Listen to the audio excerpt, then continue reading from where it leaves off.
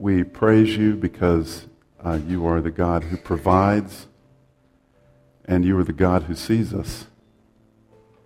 And you see us this morning in our need and in our joy and in our disappointment. You see the successes and you see the broken dreams, and you see us in our relationships with one another, and you see us in our relationship with you, and you hear us. You hear us when we cry. And you also hear the silence when we don't cry.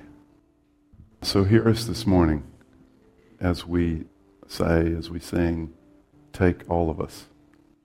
God, we want to take a minute and offer to you, by way of surrender and by way of confession, those things that we're holding on to, those things that inhibit us from being able to say to full effect, take all of me, reign in me.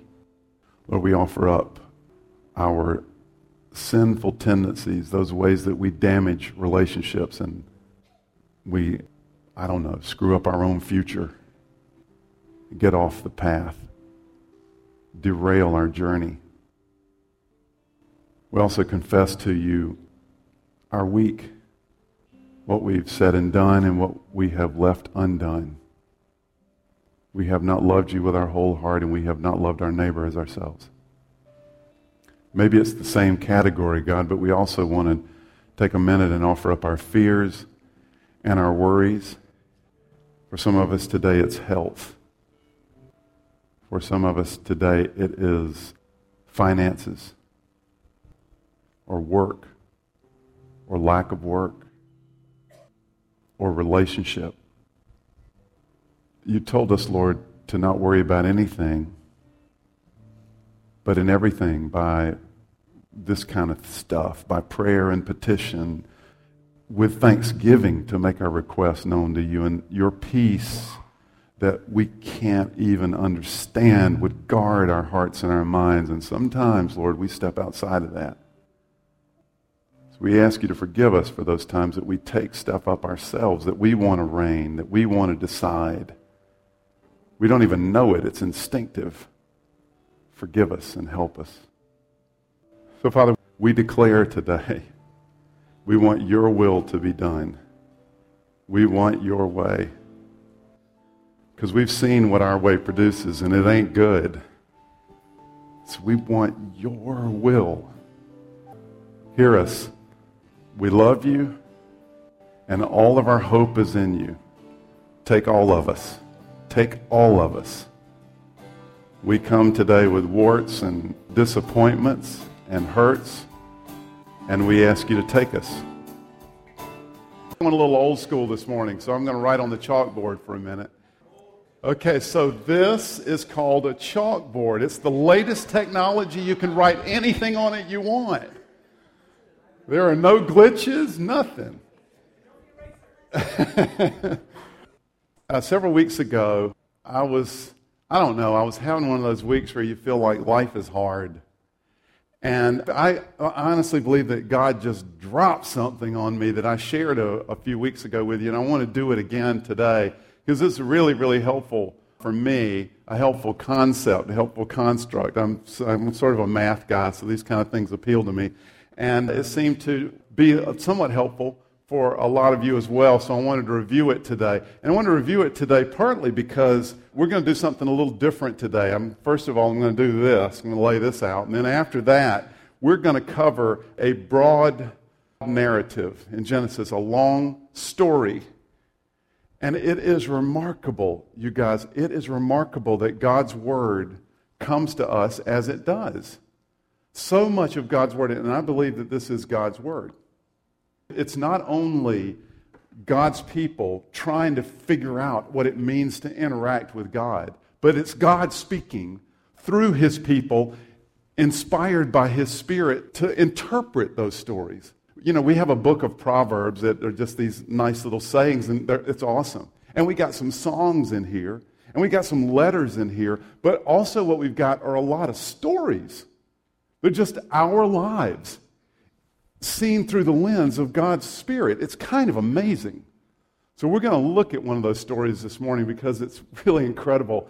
And it gives us, may I say, a perfect illustration of what I called human activity spectrum. So you have to say it that way. This morning, this is going to be the human activity spectrum. Dave Huffnagel, our keyboard player, was great. Earlier, we had the chalkboard in the back, and Dave said, wow, entire human activity on one timeline. This is awesome. So what we're going to do with this is we're going to try to center in on this part of the board, kind of central living. But before we get there, we need to look at some of the outlier areas. So what I'm going to describe up here, what I'm going to have up there is attitude. So attitude will be up here. And then down here we're going to talk about effort. So underneath the line we'll talk about what we do at each of these areas. Again, we're trying to hit the center. And then at the very bottom, we're just going to list kind of a one-phrase description of the governing principle wherever you are on this spectrum. So we'll give the governing principle of each primary area. So over here, what we're describing on this side, on the left side of the arrow, and if you're listening to this later, shame on you weren't in church, you missed it. I've drawn a line across the middle of the blackboard, and I'm going to go from left to right, and I'm going to describe our activity, how we feel about it, what our emotion, what our attitude is, and also what effort we're exerting and what that effort looks like. So as we begin on the far left, let's begin here, kind of 2/3 of the way left. We'll start with what we'll call passivity. So our attitude is we're kind of passive about life. Whatever happens, I'm going to write this phrase down. Whatever happens, it happens. We kind of take it as it is. If you move further to your left in the direction of passivity, really you end up with denial. And for effort in this area of our lives, we get here really inactivity. We're really not exerting much effort. It's kind of what we might call planless. You know that old saying, when you don't know where you're going, you're bound to end up there? As we get further in this direction, we end up with active distraction. So we fill our lives with stuff that it helps us maintain our passivity. Distraction, we seek out immediate comfort and pleasure. This is even where you get into addictive behavior, right? So you end up trying to maintain this attitude through a nightly 3 glasses of wine or pornography or even television. And why would you end up here? Well, you end up here because it hurts too much to be disappointed. So you want to tamp down your expectation. You want to even tamp down your desires. What do you want to do? I don't care. Of course you care. You want to tamp down your desires because it's just too disappointing to have desire and to have that desire be unmet. In fact, maybe even be trampled on. If we move to the other end, and again, we're going to try to get, I haven't left a lot of room, but we're going to try to get to central living. We'll get there in a second. But let's go to the other side of the equation. Over here, we've got the attitude is, I'm depending on my plan. I'm depending on my plan. Or we've got worry. This is where we taking it on, we're depending on our plan, and we're making a lot of lists. The effort is we've got to make it happen. I would say right here is kind of the sweet spot for suburban America. This is Main Street, Loudoun County. This is where most of us live, right? And when we turn off of that street, we don't have to get very far into our neighborhoods before we get to obsession and even panic. And the effort there is control. I got to keep the balls in the air. I got to keep it all under control. Let's look at the middle, the sweet spot. This is our territory right here. This is where you and I want to get to, right in the middle. And right in the middle, the attitude is trust God, trust, and believe. You know, sometimes those that have faithfully walked, they've used the word faith. And the activities here are important. The activities here are surrender and remember. Actively remembering what God has done. For those of you who know George has become an important part of our congregation. He's living over at our office right now, taking care of things for us. And George and I this week, we were on our way to visit a young man who's part of our congregation who is in prison right now. And George and I were talking about the importance of remembering who we are. Because sometimes circumstances get so dire, it's difficult to remember.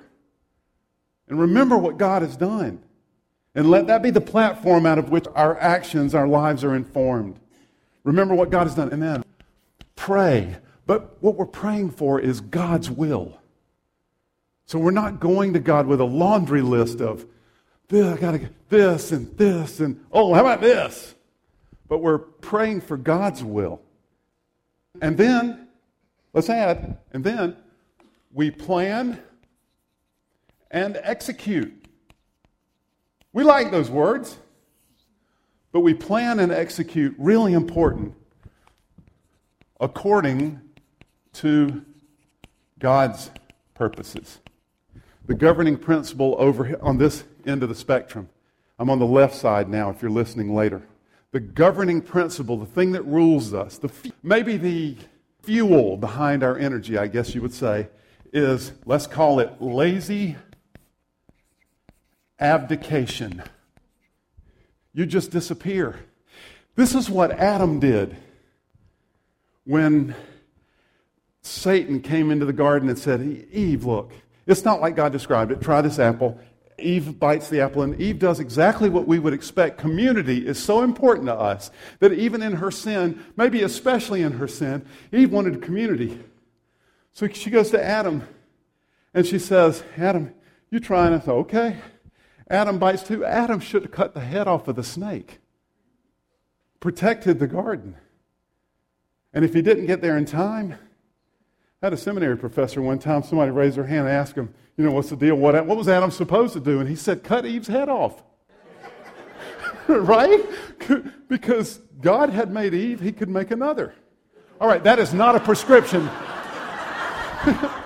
That is not a prescription for marriage. The governing principle for the center section. What is the governing principle? What's the fuel that drives our energy? The governing principle is we are spirit disciplined. We are controlled by God's Spirit.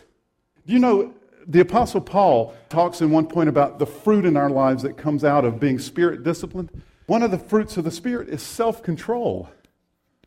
You want real self-control? Not this kind, but you want real self-control? You need to be spirit disciplined. And then on the far side, the governing principle, you might have guessed this. You might use a different word, but I really like this. Let's call it, Ray Schmidt and I have talked a number of times using this word. Let's call it self-reliant striving. Don't you just feel that word? Doesn't that just feel like a stoplight in Herndon? Self-reliant striving. This is the governing principle for this territory. I wonder which direction you lean. Different directions at different times, right? I wonder which direction you're leaning this morning. We're going to interact with that in just a second, but I want you to hear this narrative. So if you would, turn with me to Genesis chapter 16. I'd love for you to have the scripture in front of you. So on your phone, or if you have a Bible, turn with me to Genesis chapter 16. Listen to this. You know what? Let's call over here. If we had to give this a title, this side of the board, the left side of the board, if we had to give that a title, I think we could call this planless living, aimless living. Let's call this over here, let's call this Plan B living. And this morning, we are going to see the problem with Plan B living. So we're going to look at a long narrative. Stay with me because it's a really awesome. Genesis 16, now Sarah, Abraham's wife, had borne him no children, and this is profoundly significant. Some of you know that pain. Even more significant for a woman in the ancient Near East. But she had an Egyptian maidservant, or it says here, slave. There are various ways to translate that word, but what it means is assistant. You know, you get it. And she probably picks up her maidservant Hagar during the time that she and Abraham are living in Egypt. They went to live in Egypt for a while, and during that time she may have acquired or she may have in some deal gotten Hagar as her maidservant. So she said to Abram, this is Sarah, so she said to Abram, "The Lord has kept me from having children. Go sleep with my maidservant." Again, not a recipe for marriage. Go sleep with my maidservant. Perhaps I can build a family through her. And you should know that this was not uncommon practice in the ancient Near East across all the cultures, especially in the Egyptian culture. If a woman was barren, she could have her maidservant give birth, and the child was de facto hers. Depending on the social politics of the family, she may have taken complete control of the child. Or she may have been just a partner in mothering the child, again, depending on the social politics of the home. So Abraham agreed to what Sarah said. You know, hopefully it wasn't like, okay, hot dog. So after Abram had been living in Canaan 10 years, Sarah, his wife, took her Egyptian maidservant Hagar, after they'd been living in Canaan 10 years, took his maidservant Hagar and gave her to her husband to be his wife. He slept with Hagar, and she conceived. And when she knew she was pregnant, she began to despise her mistress. So when you are operating on Plan B, you get unjustifiably upset at obstacles. And you attack them. I think it would be a helpful exercise for us once a month to spend half a day and sit down with ourselves and before God and say, okay, what am I angry about? This. Do I have a right to be as angry as I am? Because a great deal of our frustration or anger is fueled by Plan B living. So we attack that which seems to stand in our way of our plan.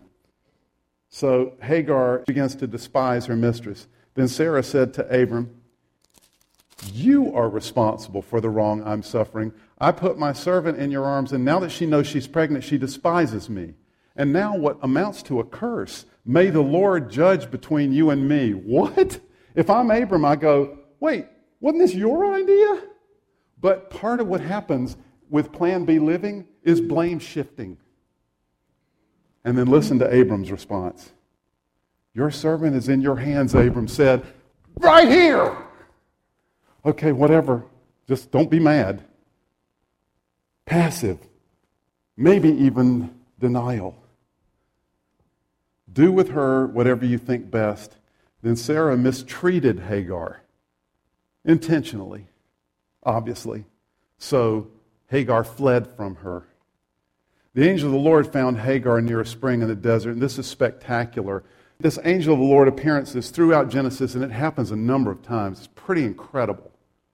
And there are a lot of commentators who believe, and I do as well, who believe that many of these, not all, but many of these are actually pre-Jesus coming, pre-incarnational appearances of the second person of the Trinity. That Jesus himself is coming in a appearing on earth to these folks. So the angel of the Lord found Hagar near a spring in the desert. It was a spring that is beside the road to Shur, and he said, Hagar, servant of Sarai, where have you come from and where are you going? I'm running away from my mistress Sarah, she answered. Then the angel of the Lord told her, go back to your mistress and submit to her.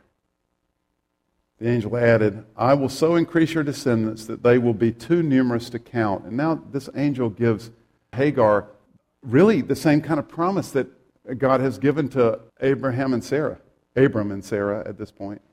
The angel of the Lord also said to her, you're now with child and you'll have a son. You're going to call him Ishmael. And the word Shammai is the Hebrew word for hear. That's why Deuteronomy 6 that says, Hear, O Israel, the Lord your God, the Lord is one. That's a prayer that Orthodox Jews pray daily. It's called the Shema because that's the word for a hear. And the word El is the short for God. So Ishmael is God hears. You're to name this child God hears because I've heard you. You shall name him Ishmael, for the Lord has heard of your misery. He will be a wild donkey of a man. His hand will be against everyone, and everyone's hand against him. And that doesn't sound as negative to Hagar's ears as it sounds to you and I. The wild donkey was literally a donkey out in the wilderness, and it was more like a horse than a typical ass. And it was also a symbol, oftentimes, of freedom and individuality, probably exactly the thing Hagar most wants for herself. Well, Hagar, your son is going to have that freedom. However, he's also going to live in hostility and conflict toward all of his brothers. He's just going to be that kind of a man. She gave this name to the Lord who spoke to her, You are the God who sees me. Because typically no angel can make this kind of pronouncement. That's why the well was called Bir Lahai Roi. It's still there between Kadesh and Bered. So Hagar bore Abram a son, and Abram gave the name Ishmael to the son she had born. Abram was 86 years old when Hagar bore him Ishmael. Now, I don't care this morning how you regard the ages in Genesis. Some of you may take those as not literally according to our age. Some of you may take them as over time, as human history advanced, genetically we got weaker as we got further from the garden, and that's how I tend to take this. I don't care how you take it. Abram was an old man at this point, and Hagar bears him a son. His name is Ishmael. In Genesis chapter 17, God comes again to Abram, and I'm going to read just a brief part of that, and then we'll skip on and get back over here. But I want you to see it because of what it reflects about Abram's reality. So in Genesis chapter 17, God comes again to Abram, and he gives him a confirming sign for this relationship, this connection, this covenant that Abram has with God. So listen, Genesis 17, when Abram was 99 years old, this is 13 years later. When Abram was 99 years old, the Lord appeared to him and said, I am God Almighty, walk before me and be blameless. I'm going to confirm my covenant between me and you and will greatly increase your numbers. And Abram, in an act of worship, he's overwhelmed God's presence. Abram fell down and God said to him, continues to talk, as for me, this is my covenant with you. You will be the father of many nations. You will no longer be called Abram. Your name will be Abraham. And as we said a few weeks ago, remember, the name Abram means dad. And the name Abraham means dad of many. So, I'm going to change your name from daddy to big daddy. And his name is changed to Abraham, for I will make you the father of many nations, even though you're 99 years old. I will make you very fruitful. I will make nations of you, and kings will come from you. I'll establish my covenant as everlasting covenant between me and you and your descendants after you for the generations to come, to be your God and the God of your descendants after you. The whole land of Canaan, where you are now an alien, I will give as an everlasting possession to you and your descendants after you, and I will be their God. Then God said to Abraham, as for you, you must keep my covenant, you and your descendants after you. And he gives Abram the sign of circumcision. And he tells them that he, 99 years old, Abraham, and all of his sons and manservants should go out and be circumcised. Ouch, don't like this part of the Bible, but it is there. And they eventually do so. And then later God said also to Abraham, as for Sarah, your wife, you are no longer to call her Sarah. Her name will be Sarah. And it's really just another version of the same word. They both mean princess. I will bless her and will surely give you a son by her. I will bless her so that she will be with the mother of nations. Kings of peoples will come from her. Abraham fell face down and he laughed. If you're listening to this later, I'm pausing, creating awkward silence. What do you think was in that laughter? Really? God, not this again. I cannot possibly gin myself up to get excited once again about this thing you keep saying to me. I'm 99 years old. Stop it! Will a son be born to a man 100 years old? Will Sarah bear a child at the age of 90? How about that one? And Abraham said to God, look, if only Ishmael might live under your blessing, if only God, if only you would baptize our plan. Because we kind of made this thing work. We bought a home in South Riding. We made it work. We squeezed ourselves into that mortgage and we made it work. Would you just baptize that plan? Some of you know this, but do you know that Ishmael is the great-great-great-grandfather of Arabs? God indeed blessed him. And through no fault of his own, mostly. Plan B has been at war with Plan A for generations. This little, let's try this. We're still fighting that today. Okay, let's skip over to 21. Last week, if you haven't listened to John Malela's message yet, I encourage you to. Last week, John talked about Genesis 18 and 19, and it was spectacular. So we're going to skip over to 21 because we get the end of the story, the end of this part of the story. So chapter 21 of Genesis. Now the Lord was gracious to Sarah, as he had said. And the Lord did for Sarah what he had promised. Sarah became pregnant and bore a son to Abraham in his old age at the very time God had promised him. Stop. Pause for awkward silence. Sarah became pregnant and bore a son to Abraham in his old age at the very time God had promised him. So what are you waiting on today? What are you disappointed about? What dream has died? What discouragement? Where's the anger? What prayer has not been answered? How are you dealing with it? Which way are you running? Abraham gave the name Isaac to the son Sarah bore him, which means laughter. It had a dual purpose, didn't it? It reminded them that this was their joy. And it also reminded them that they had looked at the face of God when he made a promise to them. And they'd laughed. When his son Isaac was 8 days old, Abraham circumcised him as God commanded him. Ouch. Abraham was 100 years old when his son Isaac was born to him. I guess the answer to that question, asked in mockery, can a man bear a child at 100 years old? I guess the answer is, of course. Sarah said, God has brought me laughter, and everyone who hears about this will laugh with me. And she added, who would have said to Abraham that Sarah would nurse children? Yet I have borne him a son in his old age. The child grew and was weaned, and on the day Isaac was weaned, Abraham held a great feast. But Sarah saw that the son whom Hagar the Egyptian had borne to Abraham was mocking. He's 13 years old at this point, maybe 14. And she said to Abraham, get rid of that slave woman and her son, for that slave woman's son will never share in the inheritance with my son Isaac. I wish we had time to talk about this, but what you see here, the problem with Plan B living.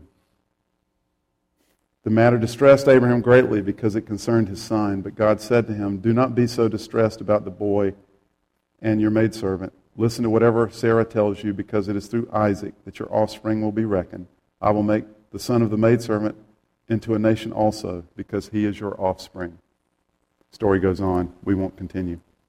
I don't know how this speaks to you this morning. Do you have some dream that's dying or has died? You believe that it was from God, but there's no sign of it becoming real? Maybe God is refining that dream. Maybe He's telling you to wait and trust. Maybe He's telling you it's the wrong dream. Have you been stuck in panic and obsession? Stuck. Because this is what happens, you guys. We start to drift this way, and I call it the downward spiral of funk. This is what happens to me. And I get here, and then I've had a history in my life starting to worry, and then I worry about my worrying. And then I worry about worrying about my worrying. And then I worry about worrying about my worrying. And I get stuck. And my plan fails, and I feel overwhelmed, and I have to work through grief because my plan failed. And I feel derailed, and I feel discouraged, and I get stuck there. Maybe you've been stuck in panic and obsession, and you've been trying to control everything, and maybe you need to be reminded to move back to the center, to move away from Plan B living. Or maybe you've abdicated. Look, this is for all of us, but I want to say a special word today to men. Maybe you have abdicated at work. I don't care. Well, of course you care. You're trying to protect yourself. It never works. Maybe you've abdicated with your kids. You've stepped back a step or three. I guess it'll work out. Mom, you do it. Maybe you've abdicated in your marriage, in your finances. You've abdicated. Maybe you need to move to the right. Or maybe this morning you've recognized some specific sin pattern that's damaging your relationships. Blame shifting. He said once again, pausing awkwardly. Mocking. Withdrawal. And you need to do what the Bible calls repent. You need to turn and go the other direction. You need to step up. Own it. And move to the right. Of course, we get stuck here too. We get stuck in a pattern of lazy abdication because we're afraid and we don't want to be disappointed. So we tell ourselves, you're not lying to us, you're lying to yourself. Because we kind of know. We kind of know when you say, I don't care. We kind of know you do. Because we all do. And you get stuck here in self-reliance, striving, and lazy abdication. And right here, right in the middle, this is the only place where you can move through difficulty effectively and stay alive. Because when you move this direction, it has many advantages. You don't hurt as much, but you're also not alive. When you move to the left, you kill your life. Move to the right, you try to own your life and you get overwhelmed. The only place to be able to move through this effectively is right in the middle. Listen, I want to make a bold statement, but I'm absolutely convinced it's completely true, and then we're going to interact with this a little bit.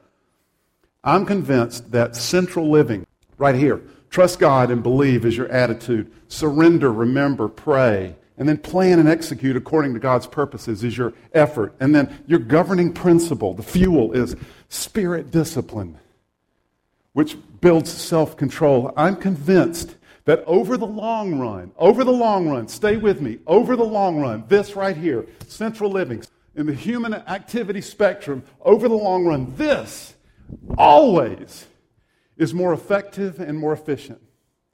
And it looks like it. I'm convinced we know it. Over the long run, this is more effective and more efficient living. The problem is that you and I don't get to live over the long run. We live moment by moment, and in the moment we can't stand it. Trouble comes or difficulty comes, and we lean one direction or the other. And I'm also convinced of one more thing. You know, interestingly, you can find religion in both directions. You find very, very good Buddhists who move radically in this direction to the left. Because the heart of Buddhism is the enemy. Our enemy is desire. One of the points of Buddhism is to kill desire. And you want to find the people who are the most exercised about control? Find legalists, especially legalistic Christians and Muslims and Jews. They'll be way over here. Hinduism, in different ways, goes in both directions. But right in the middle, I'm convinced, is a connection to God through Jesus Christ. Because He's the only one that deals with that sin problem, the difficulty that you and I have, the tendency that you and I were born with to move this way or this way. He's the only one that can deal with that. Sang about that this morning in our songs. Your love is stronger. Your love is deep. It carries the weight of my sin. The only thing that can carry that and keep you alive and keep you engaged appropriately is a connection with God through Him. All right. Stand up with me if you would. We're going to take a moment. This is you personally. This is not you as a couple. I'm talking now to everyone in the room. And as a way of acknowledging Him, and as a way of saying, I want to be in the center because I know it's the most effective and efficient way to live. I want to be here. And I want you to engage this morning. Heart, mind, will. I want you to choose it. Okay, let's be silent for a second. Seriously, don't waste this. Let's let God do some work. Real work. Let's pray. So reign, please reign in us. Come purify our hearts. We need your touch. Come cleanse us, because we have abdicated. Because it was easier, because we were lazy, because we didn't want to be disappointed, and it created all kinds of junk. Or we have desperately clung and we've striven, is that a word? We have made plan B and we have executed. And it has created disaster. Look, let's be frank. Some of you this morning have flat out given birth to Ishmael. But here's the thing. He straightens everything out. So there's mercy. In Jesus' name we pray. Amen.